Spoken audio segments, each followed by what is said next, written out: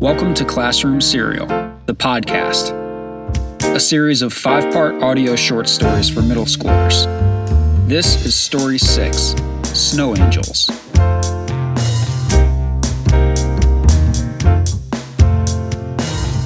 Part 1 of 5, The Shot.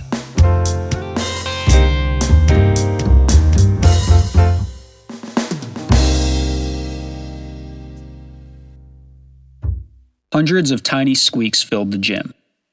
The sharp chirps of sneakers on the shiny hardwood floor pierced the sweaty air.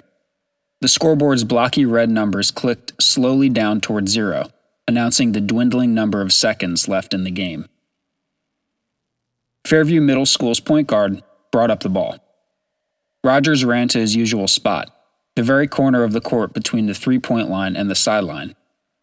When he arrived, Rodgers planted, faced the point guard, and opened his hands for the ball.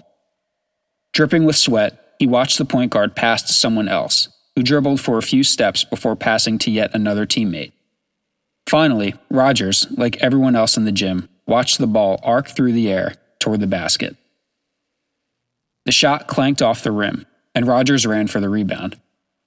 He felt scratchy nails and sweaty hands on his arms as he jumped for the ball. As soon as he felt it in his hands, he heaved the ball at the basket. The buzzer rang.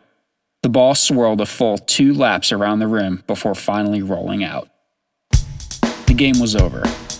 Now there was only one game left in the season for Rodgers to make his first basket. Part 2 of 5, Pat's Protest.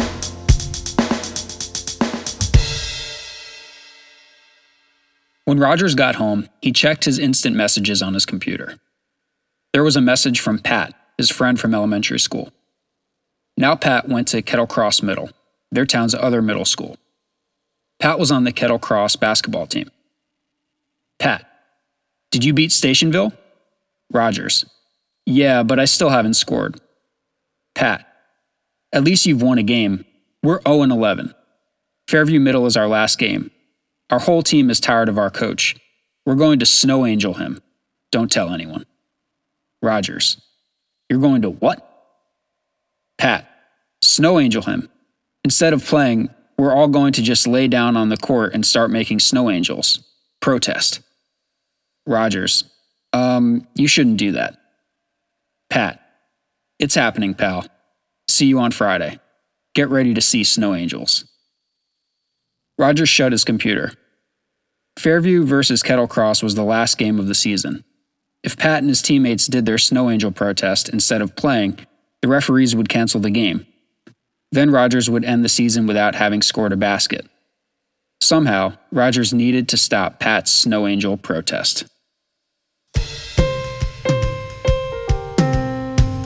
Part 3 of 5, Bob.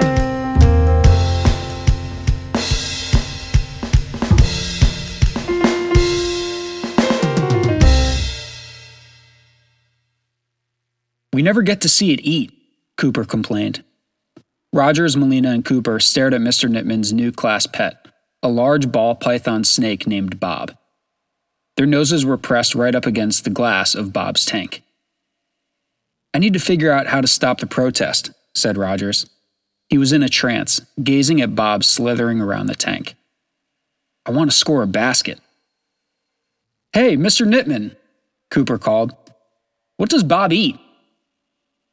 Mr. Nittman was retrieving a small, white plastic box from a cabinet.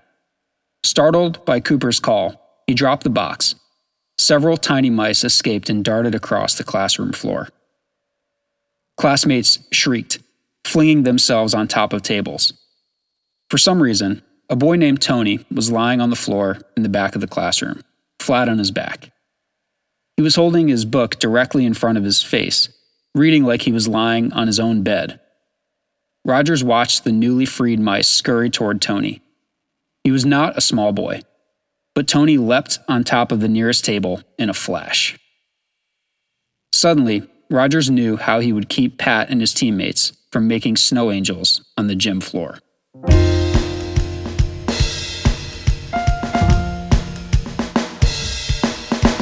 Part 4 of 5, the final game. Friday arrived, and the plan was in place. During pregame warm-ups, Rodgers watched Pat and his teammates do what looked like slow-motion jumping jacks. Rodgers knew the opposing team was preparing for their protest.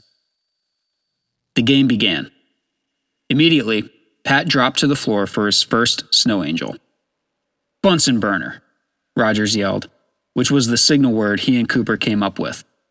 Cooper, crouched on the sideline, removed a small, white plastic box from his backpack. He placed it on the floor and peeled back the lid. 2 mice zipped across the gym. Pat saw the rodents racing toward him and popped up. The crowd shrieked with surprise. Oblivious, 2 of Pat's teammates started their snow angels.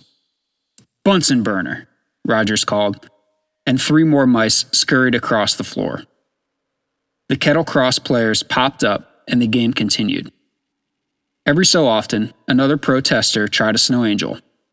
Rodgers yelled, "Bunsen burner," and Cooper set another mouse free. Before long, the crowd was in an uproar. Players periodically flopped to the floor to make snow angels, only to jump up again when they saw mice darting in their direction. At the height of the madness, Principal Mellon entered the gym. Superintendent Chase, his boss, followed closely behind.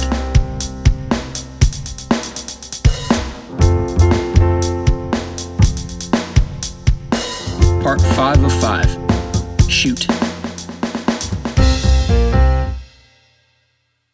Rodgers knew the game wouldn't last much longer. He ran to his spot.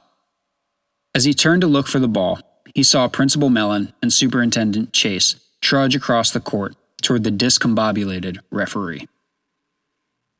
Suddenly, screams pierced the raucous laughter. Horrified spectators pointed to the gym's entrance, where Bob, the ball python of Mr. Nittman's class, slithered under the double doors. Alerted by the screams, Principal Mellon and Superintendent Chase dove out of the way of the advancing snake. A gymnasium on the edge of chaos was now in complete pandemonium. Spectators huddled in fear at the top of the bleachers. Pat and his teammates still flailed around on the floor in their snow angel protest. An entire community of mice zigzagged across the gym, running from Bob, who would pick them off at random and devour them whole. The basketball sat free at the top of the key. Rodgers sprinted to it. The referee frantically blew his whistle and waved his arms. "Shoot!" Cooper yelled from the sideline. Rodgers heaved the ball toward the hoop, where it swirled a full 2 laps around the rim before finally rolling out. Principal Mellon stood at midcourt and observed the bedlam of his gymnasium. "Shoot," he mumbled, as Superintendent Chase glared at him.